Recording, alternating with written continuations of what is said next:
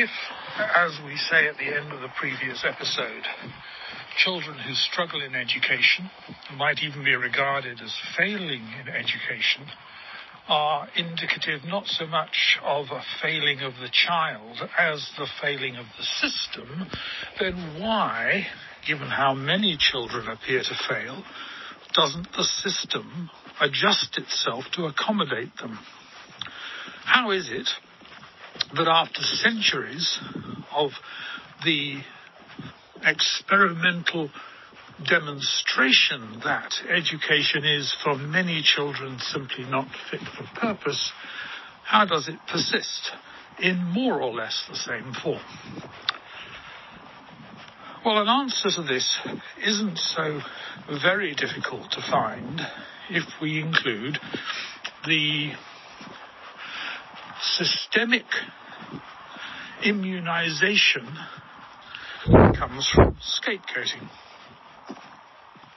While we're ready to blame a failing child's education on the child because they're variously lazy, badly brought up, genetically insufficient, not clever enough, unintelligent, or whatever you might want to call it, an immunization strategy is a strategy that any system uses to immunize, neutralize threats to itself.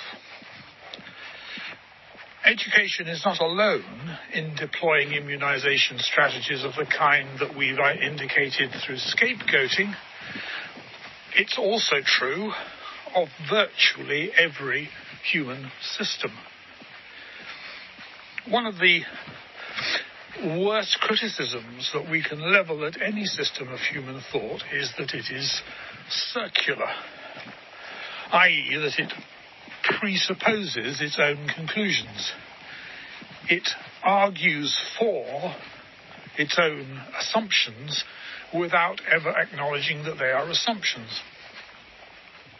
There are lots of examples. Freudianism will tend to immunize itself against evidence to the contrary by pointing out that the people who produce the contrary evidence are themselves the victims of the very causes and forces that Freudianism attempts to analyze.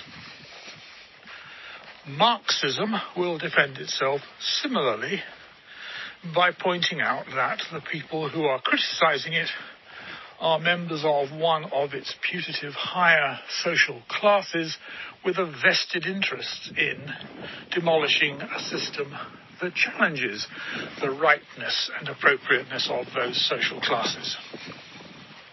Education, as we've seen, defends itself, immunizes itself against the accumulated evidence that arises from children who have been failed by it by saying that children are intrinsically unmotivated, monstrous, badly behaved, and all the other negative epithets that they stick to children, like the sins of the people that are attached to the scapegoat before it's sent out into the wilderness to die. And, of course, religions do the same.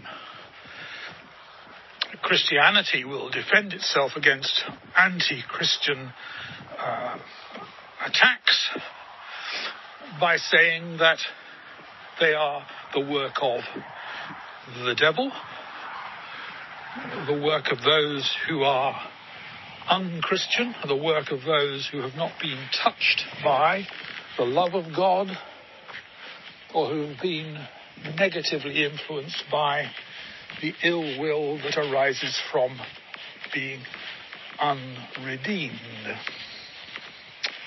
And so it goes on.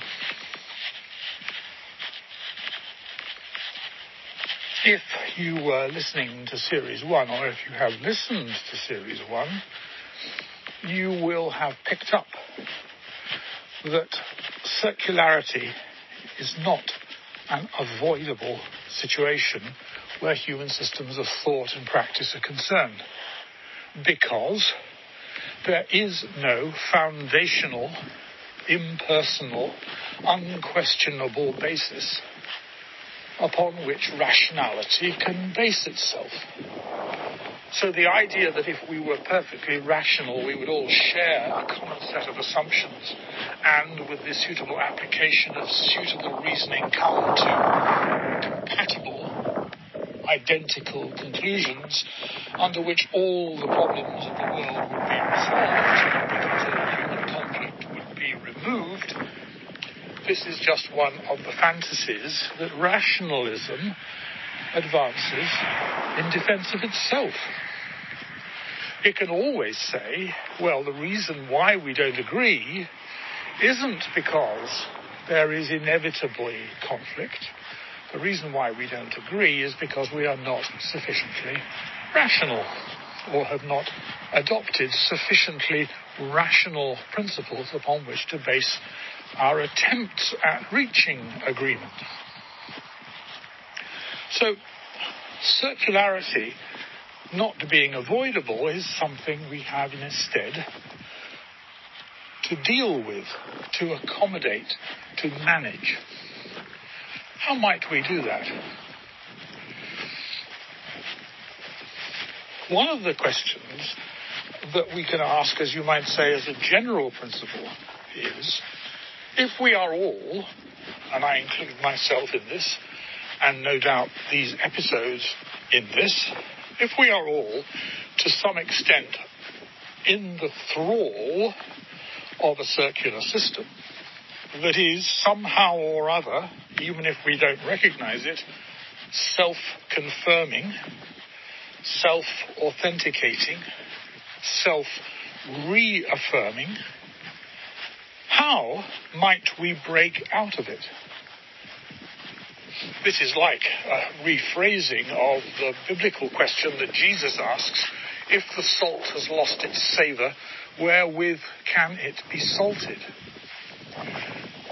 It's like Otto Neurath's ship that is floating on the sea, underway, and has no recourse to solid ground upon which to beach itself or be beached while repairs are effected.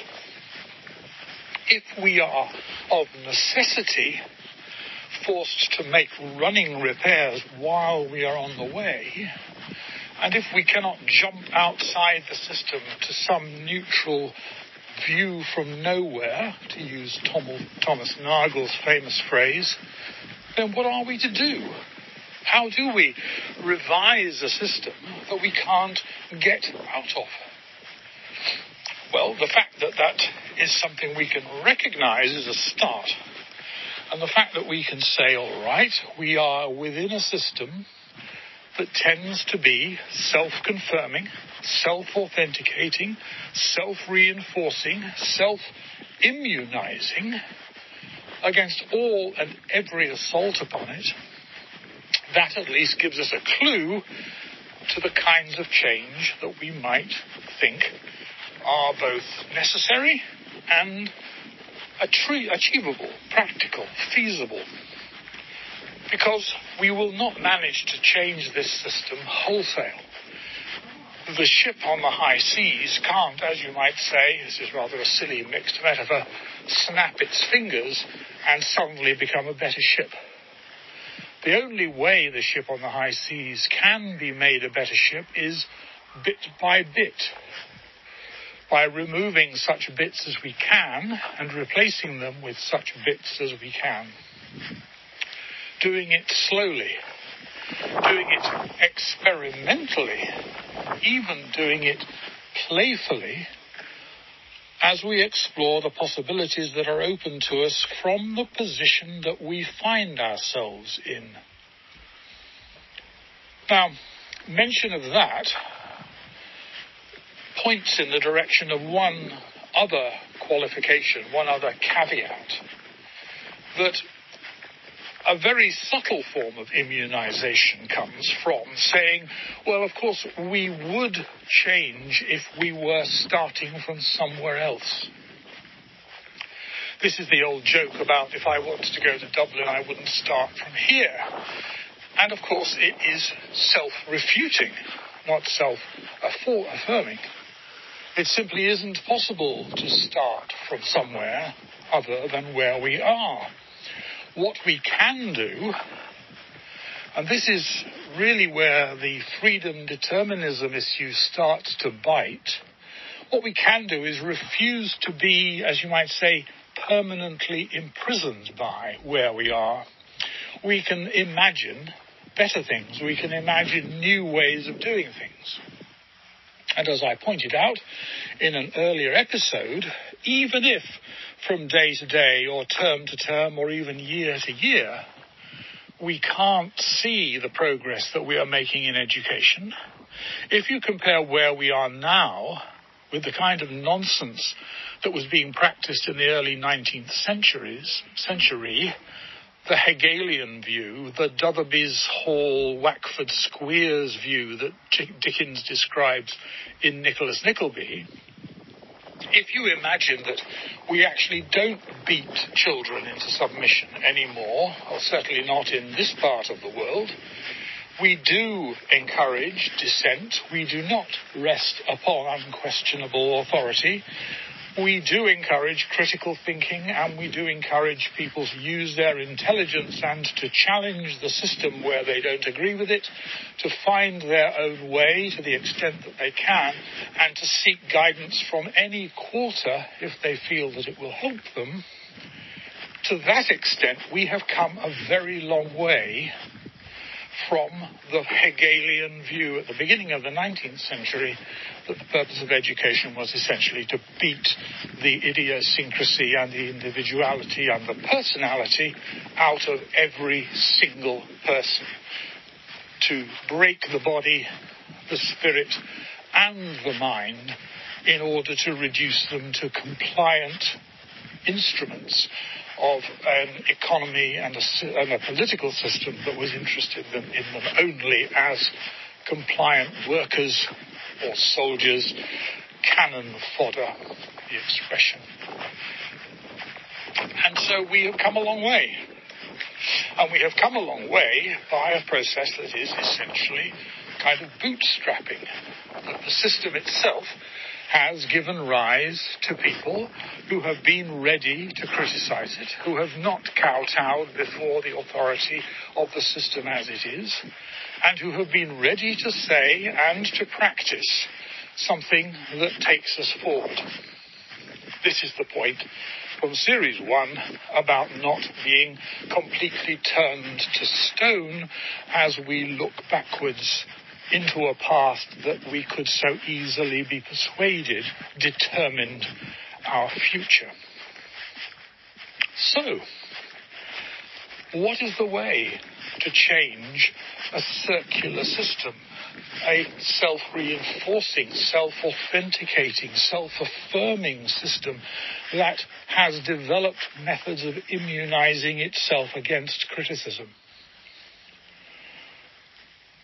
One way is to do something that the great Danish philosopher Søren Kierkegaard used to talk about. You can find it in the concluding unscientific postscript and to a lesser extent in the philosophical fragments. He described something that he called, and we have picked it up, the leap. The leap, often to do with faith, because he was writing very much as a Christian philosopher, but it doesn't need to be restricted to a Christian framework. The leap that arises, I'm more or less quoting, by seizing an objective uncertainty in a moment of passionate inwardness. Now, what Kierkegaard is really saying is that we don't, or we shouldn't, or we can't rely upon things to force themselves upon us. We need actively to grasp them. We need actively to reach out to what seems uncertain, to what seems unconfirmed, to what might even seem false, but perhaps promising, and lay hold upon it as an objective uncertainty in a moment of passionate impulse. I'm saying I just need to believe that. This, of course, is just the point that Lev Shestov, in his apotheosis of groundlessness, was making. That believing something to be possible is the first step in making it possible. Or, as Henry Ford famously once said, whether you believe you can or you believe you can't, you're probably right. So, what we find is this. It doesn't matter whether we're talking about education, Marxism, Freudianism, Christianity, Judaism, Islam, Marxist-Leninism, belief in anything where we are or where we find ourselves trapped inside a circular system, although the word trapped is a little unfortunate because there isn't really an alternative to being in a circular system, all systems being circular. But when we find ourselves in a system that proves to be circular, but a system that is simultaneously demonstrating that there is something wrong with it, as witness that so many children appear to fail when perhaps it's the system itself that is failing them, when we find ourselves in a situation where we are confronted by evidence of the insufficiency, the lack of fitness for purpose of the system that we are in, what do? We imagine ways out of it, and we experiment, and we play, and we take risks, and we lay hold upon objective uncertainties in a process of passionate inwardness in the firm conviction that they may succeed.